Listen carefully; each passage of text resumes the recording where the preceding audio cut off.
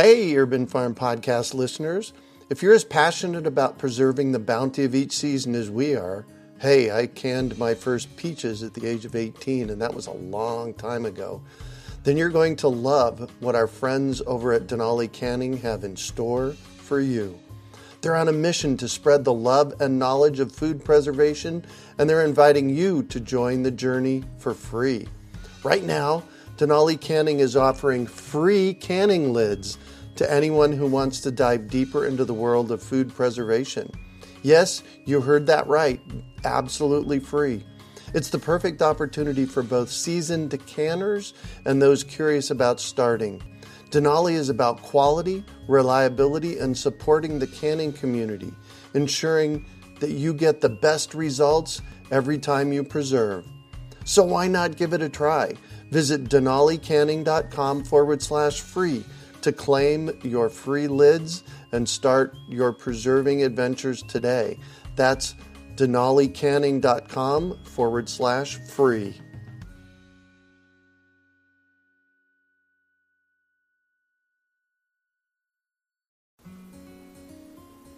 Greetings, urban farmers, gardeners, and healthy food visionaries. Farmer Greg here, and welcome to the 753rd episode of the Urban Farm Podcast, where every day we work together to educate and inspire you to become part of your food revolution.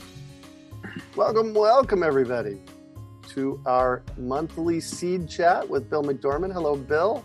Hello, everybody. Hey. So tonight we are talking seed saving and climate change. And Janice and Bell wrote this for us. Notice anything odd lately? Perhaps climate change has your community a bit up in arms. Unexpected rain, hotter high temps, lower low temps. How do we prepare for the changing climatic conditions in terms of growing and seed saving? Bill and me will delve into this ever-evolving topic and offer tips for riding the waves of uncertainty. All right, let's jump in, Bill. Surfing, waves of uncertainty. An interesting thing, I'm going to just jump in here. We have always for the past 15 years in Phoenix done our mesquite bean milling the first weekend of July. And what we're finding this year is the mesquite beans aren't ripe. The mesquite beans aren't right. We've had to push the milling off until the fall. So things are changing. That's a climate issue. I don't know if it has to do with climate change, but it's definitely a ripening climate issue. Are we seeing things like that? Yeah, I think you're pointing out something really important is that it's unpredictable. It's just becoming unpredictable. So one of the predictions when I was in college about climate change is that the Gulf Stream would slow down. Yeah. And that's what takes warm water to Europe. It comes up along the east coast of the United States and goes across to Europe. And those currents are what sailors used to use to go back. You would come south and then go back to Europe. And those are slowing down. And because of that slowdown, Europe was supposed to go into a new ice age as climate change progresses, especially in the wintertime, because it would be less warm water off its coast, bringing warm air to the continent. There was a headline that went around the world yesterday, and I'm just going to read the one here from ABC News. Europe is the fastest warming continent on the planet, according to a new IPCC report. And shocking to me in the report was that, I'll just read this, in 2022, Europe was approximately 2.3 degrees Celsius above pre-industrial revolution average, 2.3. Wow. The whole climate conference, world climate conferences have been using this pre-industrial age as a baseline, saying that, but first it was 1.5. Then we can't go above 2. And what Greta has been saying is that over 2.5, we are going to start tripping catastrophic changes that we can't stop. And Europe in 2023 is already showing a 2.3 degree increase. And that is totally unpredictable. And I think I'm just making my point. If you think you can understand how you're going to play this and maybe grow bananas in Wyoming, I'm not sure that's going to be the case. So as seed savers, I think we need to think about this and maybe draw out some general things that might be good directions to go or things to think about. And so the number one thing that I keep hearing more and more from people is the short season. Find varieties of the vegetables and the grains and the things that you grow that take less time to grow. And the thinking is that then you will be exposed to fewer fluctuations, things that might either free unwanted frost or huge heat waves or torrential downpours or whatever. And that would be something that I would think about. And that, for me, that was natural when I had High Altitude Gardens, my little seed company, because we only had 80 days to grow things anyway. In Idaho, back in the day at 6,000 feet. And so I was searching all over the planet for short season varieties. And even then, much to my surprise, people all over the world, even at sea level, were buying them because they just like to get their food faster. There's a trade-off. You get smaller. Usually, right. You don't get big, huge 18-inch ears of corn in 68 days. Fisher's earliest corn was only little teeny sweet corn things about 8 inches long, but we got them. We could grow corn in a short season. And I think that you might start thinking about this as a gardener is like when you hear about short season things, that may be a value you want to embrace now. When you talk short season, 80 days, that's less than 2.5 months. Yeah. It's phenomenal what you can find.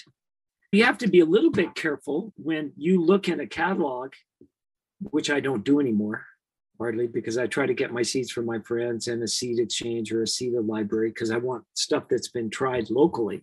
Yeah. When you look, they'll put days to maturity. You have to take that with a grain of salt. I own High Altitude Garden Seeds Trust for 28 years. And believe me, nobody does really careful scientific testing as to see what day each variety matures. And it would be different in every garden anyway, if your conditions are more favorable or not favorable. And so it's a general guideline. And if you get into things like tomatoes and peppers, the industry just assumes that's not included. The days that they print don't include getting that tomato up to a plant. In other words, most of them go off a transplant date. It's not from seed. And that way, so we used to sell tomatoes that would mature in 50 days. If you put a seed in the ground, it won't mature in 50 days. That was an 8-week-old plant that we used to put, because where we lived, you had to start everything indoors. And that was true for tomatoes and peppers for much of the United States and especially Canada. So it's just built into the equation. So but things like corn that are direct seeded were different. Are we talking between frost dates? Is that what the 80 days is? Yeah. How many frost-free days do you have? Yeah. So in Ketchum, Idaho, I once had 9 frosts in between Memorial Day and Labor Day. We didn't have frost-free days some summers. If you looked at a 30-year average, they would say we had 80, maybe 90 days. We did have a lot of summers where you'd go without having a frost. They could happen at any time. And that's not unusual in that sort of mid-tier across the United States at, say, lower than 4,000 feet, is to have 80 or 90 days. When I was in Siberia and asked how many frost-free days they had, I was really surprised when they said more than 100 on average. And I'm going, how does that work? They were really low in elevation and they were near a huge body of water, the Ob Sea. This was in Novosibirsk. Then whenever you're near a large body of water, that helps moderate. The water stays warm. So you may have cold air blow in, but if it gets anywhere near the water, it warms up and you probably have fewer frosts. but it was a high latitude. It was up about Edmonton, Alberta in Canada, but they Wow. were very low in elevation. So it just points out how complicated this whole thing is about Right. trying to find. You have to ask around, ask the old timers. If you don't know how many frost-free days you have, this is a beginning gardener question, ask the person right next door who's been gardening for 50 years. And if you can't find them, then work your way down, down the street and down in years until you find somebody. And it's always the same. The oldest, most experienced gardeners are always the most conservative in trying to predict that. They'll say shorter and shorter because they've been burned by errant stuff. And now with climate change, all of that is off the scale, I think. Well, yeah, one of the things that we had to do, I have a desert planting calendar that I put together with Matt Sir maybe 25 years ago. And we put it out. You can get it at plantingcalendar.org, but it's for the low desert. It's a freebie we give away. And about 3 years ago, we had to update it. We pushed everything further into the fall. It used to be that I could start my hardy greens, brassicas, kales, that kind of stuff, arugula. I'd start them in mid-August. And can't do that anymore in the desert. So that's the kind of thing we're dealing with, right? Yes. And I think that there's something really important to understand about this, is that the change that we're about to experience isn't going to be a linear progression. In other words, you can't tell me that, we're going to have to update this every 3 years, because the next time it might be a year and a half. Yeah. And the next time it may not even be good by the end of the next year. That's exponential growth. And that's what they were afraid of, that we start tipping into a 2.5 degrees Celsius. So what do you do? What can we do? Now, let's just think practically. You're the president, you're a prime minister, you're a pastor of a 250,000 member megachurch. What do you tell everybody? You've got a platform. What are you going to tell everybody to do? What can you tell everybody today to do that's going to make a difference? One, physical, practical difference in helping their lives hold together amidst these changes. And number two, psychologically, what can you do? What can you get them doing so that they stay productive and positive about what's going on?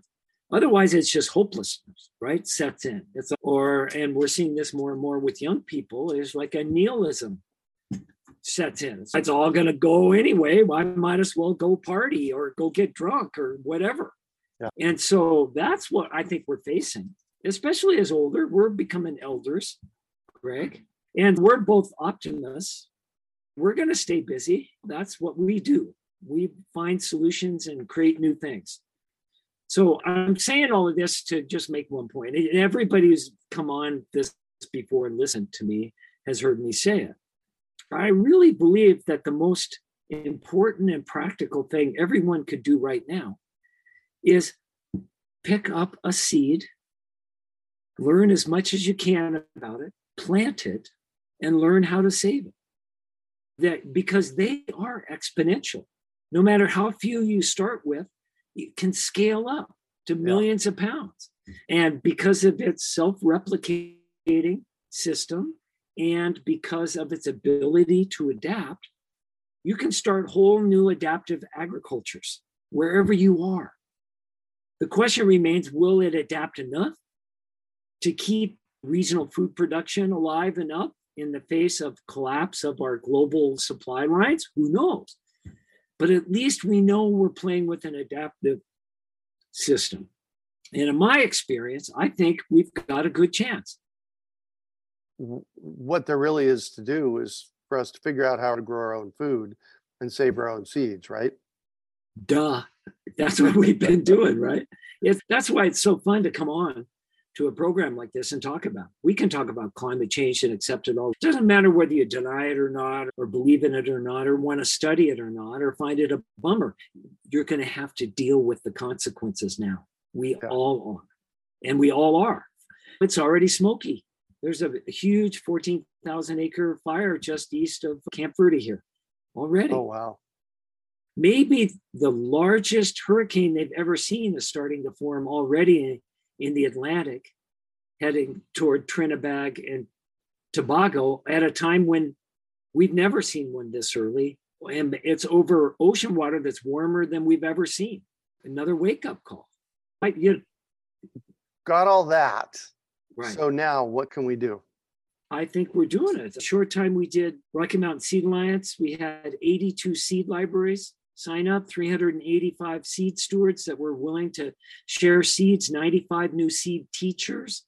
Everybody who grows and saves seeds should immediately be teaching somebody else how to do it. We need to exponentially grow this ability so that we're like the Russians I met in Siberia in 1989, and their food system went down when the Soviet Union collapsed. And many of them went, oh, it did? They were growing 80% of their fresh vegetables in their own gardens. Wow. They started growing potatoes again and other things, and they made it. I'm not saying we should give up on modern transportation or our global supply systems, but I think it makes me feel better. I can stay positive in the face of global climate change when I know that I'm doing what I can and I'm trying to get my neighborhood to do the same thing. Yeah. And here's what I've told people about this for years. Whether all of this happens or not, if you're growing your own food, it's fun, it's healthier for you, and it's coming from your front and backyard. So there's nothing to lose. It's like a reality television show that's so cool that gives you fresh tasting tomatoes that you can blow your neighbors away with as gifts. And you get to partake in it, right? You just go out and start doing it. It's funny how, television took us away from reality. That's what the whole thing was about. We go in at night and to escape reality. And then we started with reality TV. So now it's time to get to real reality TV and just turn the TV off and go back outside and start growing some of your own food. And we know the hormones that flow from just putting your hands in the dirt. Isn't that Michael Abelman's story? Oh, yeah. That you had on your podcast? Oh, it's my God. It just makes you feel better. Just putting your hands in the dirt. Yeah. Hey, Alicia's got a question about short season. All right. She wants to know, is short season 60 to 90 days? Or is it anything less than 120 days? Depends on the variety and where you are. If you will look around for each kind of vegetable variety or grain or whatever you're looking for, some mature earlier than others. And it's a part of their upbringing. I've got a purple barley that was grown, we think, for 1,000 years at 10,000 feet in Tibet. Wow. And it matures here in Arizona a month earlier than all my other grains. So that would be an example. So I don't think you should focus on how many days, but it's relative. Does this mature faster than that? And I'm not saying give up on the slower maturing things if you really love your varieties and you get huge squashes or whatever you're getting from it. It's just if you want to pay attention to what's going on and maybe assure yourself more food in the face of uncertainty, shorter varieties just naturally will give that to you. Shorter season varieties. And so we eat a lot of broccolini, and I found out recently that broccolini is a brand name. It's actually called sprouting broccoli is what we're growing a lot of sprouting broccoli. And I've been pondering this lately, the amount that we eat and what it takes to grow. Right. So it takes a lot of energy to grow a head of broccoli. Right. It takes 90 to 120 days.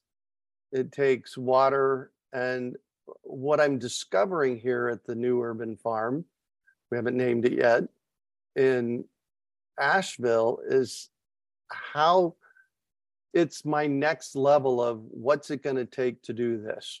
And one of my goals in moving here was to see how much of my own food we could grow. And thank gosh I have Heidi Heidi likes doing plant starts. Yeah, there you go. And did you get your greenhouse yet? Nope, haven't done a greenhouse yet.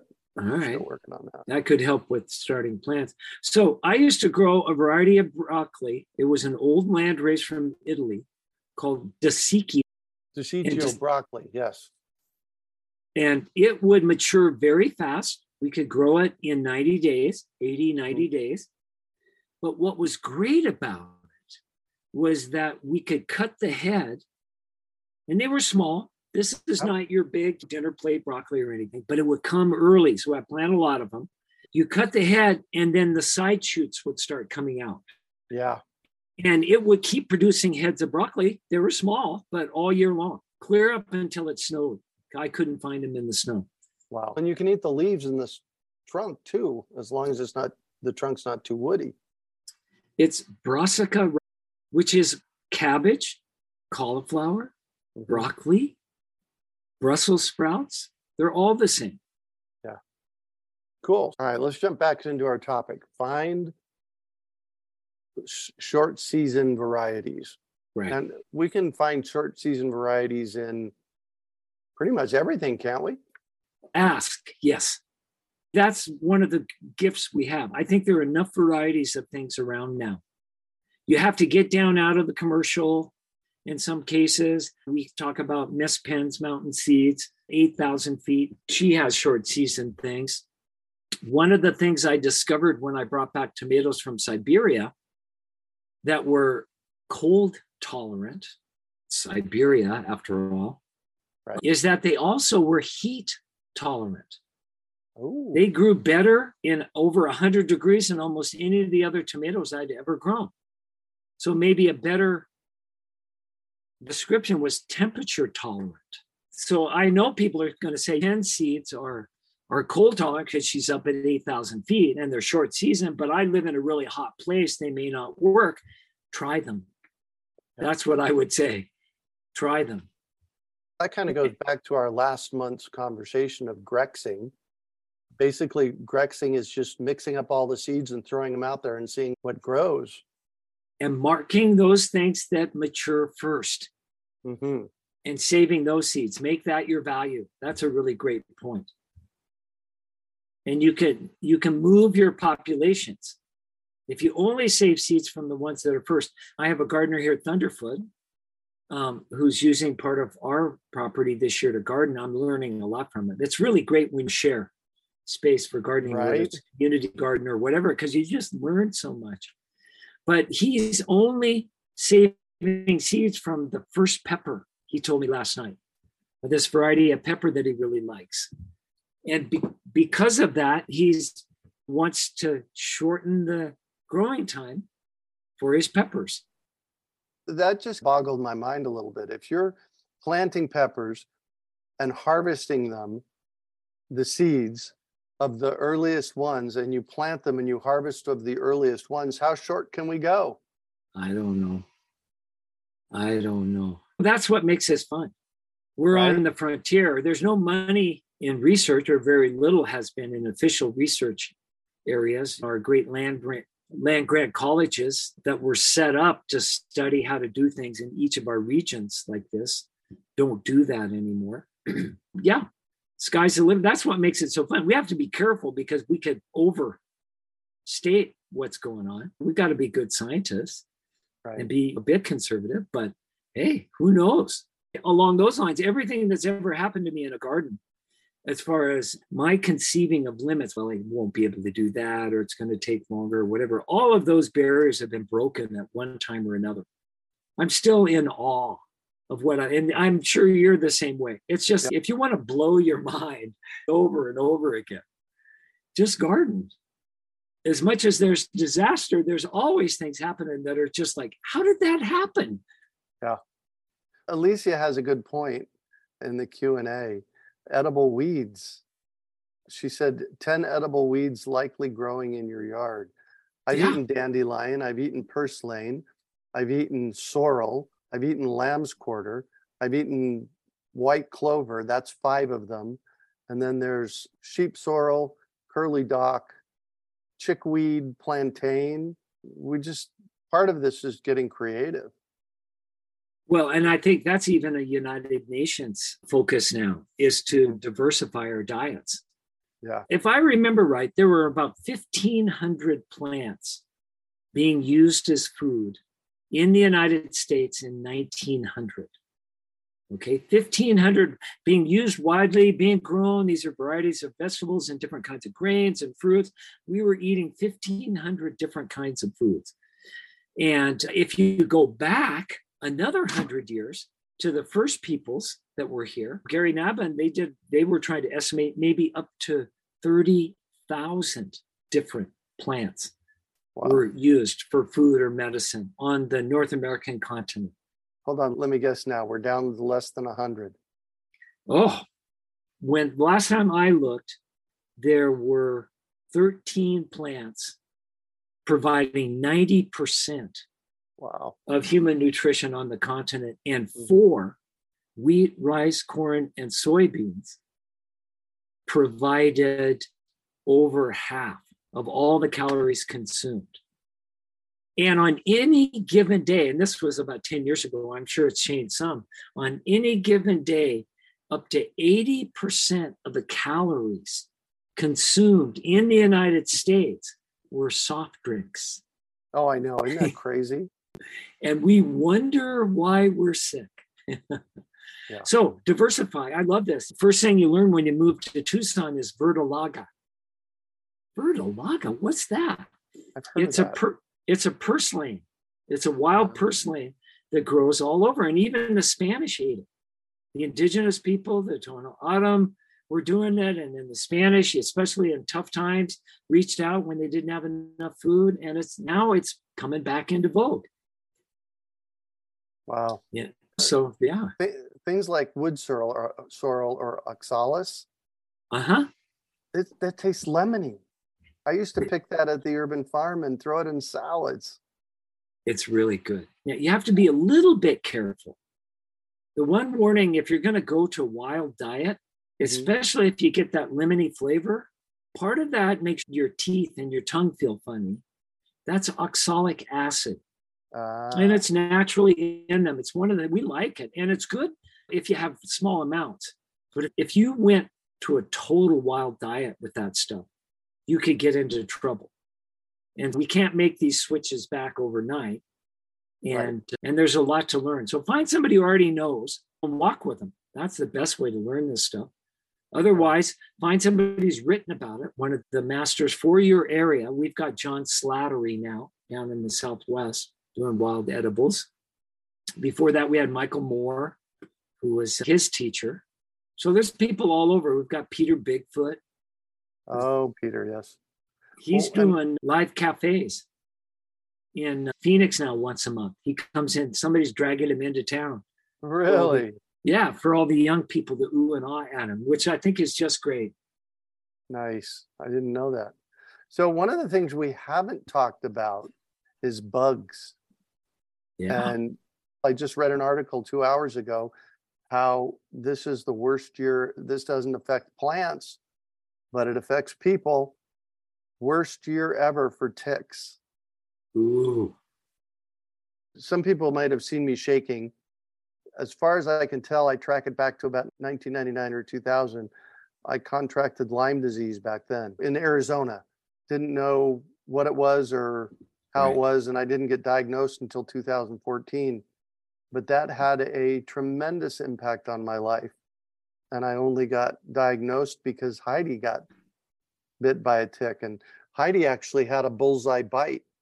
Oh. Bugs are getting way out of balance. I had recently one of my people that I know that live up elevation from Phoenix by about 2,000 feet between Phoenix and Prescott.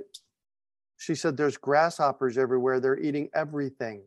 Yeah, I've heard that up in Utah, southern Idaho, they're having a Mormon cricket invasion this year, which is not new. They're about every 7 or 8 years they'll come about, but there can be so many of them, Greg, that they cover the highway.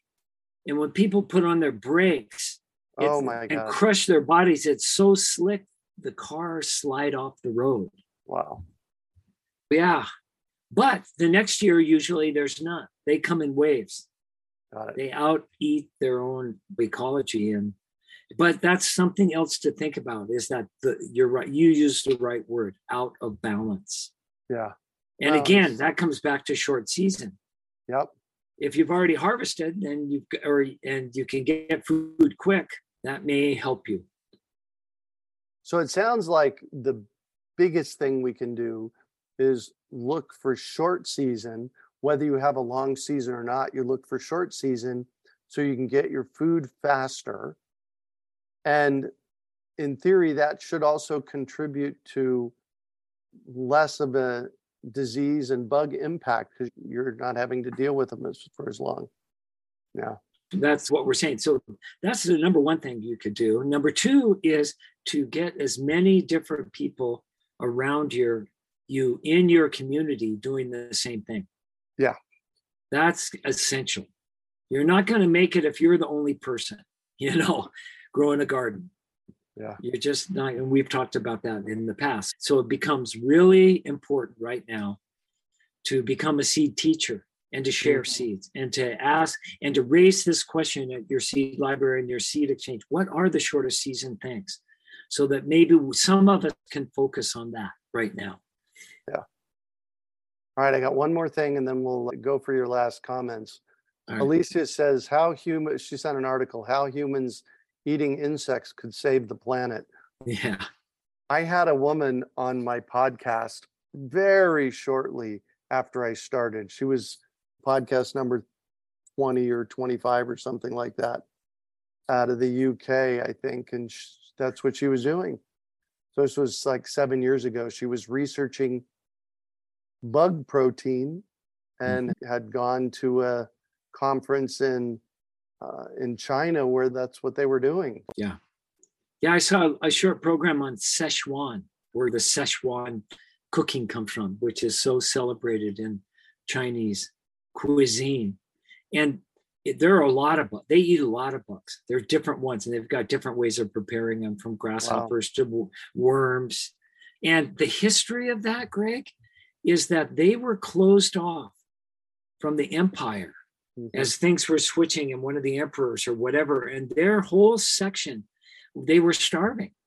They started eating bugs out of necessity.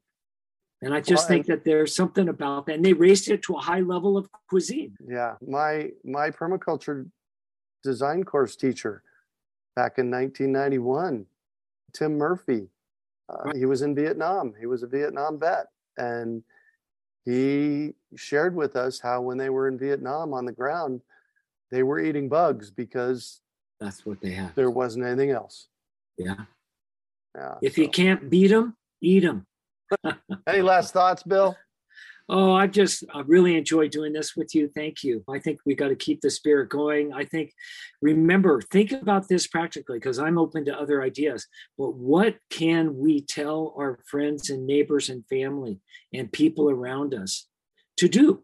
Actually, something you can work on every day, something that can make an exponential impact. I know seeds can do that. Yeah. And we've talked about that today, but we're going to need all the tools we have. Yeah. Excellent. And next month, we're talking about seed journaling. Ooh, that'll be fun. I've got some great journal stories. Thank you, everybody. All right. Thank you, everybody. And we will catch you next month. Thanks, Bill. All right. Bye-bye. Bye, guys. We hope you enjoyed today's episode of the Urban Farm Podcast. Remember to listen for tips, advice, and resources to help you on your journey with urban farming. You can find us on the web at urbanfarm.org or send us an email to podcast@urbanfarm.org. In the words of Vincent van Gogh, great things are done by a series of small things brought together. Be encouraged that with each lesson learned and skill developed, you are one step closer in the direction of your dreams. Hey, Urban Farm Podcast listeners. If you're as passionate about preserving the bounty of each season as we are, hey, I canned my first peaches at the age of 18, and that was a long time ago, then you're going to love what our friends over at Denali Canning have in store for you. They're on a mission to spread the love and knowledge of food preservation, and they're inviting you to join the journey for free. Right now, Denali Canning is offering free canning lids to anyone who wants to dive deeper into the world of food preservation. Yes, you heard that right. Absolutely free. It's the perfect opportunity for both seasoned canners and those curious about starting.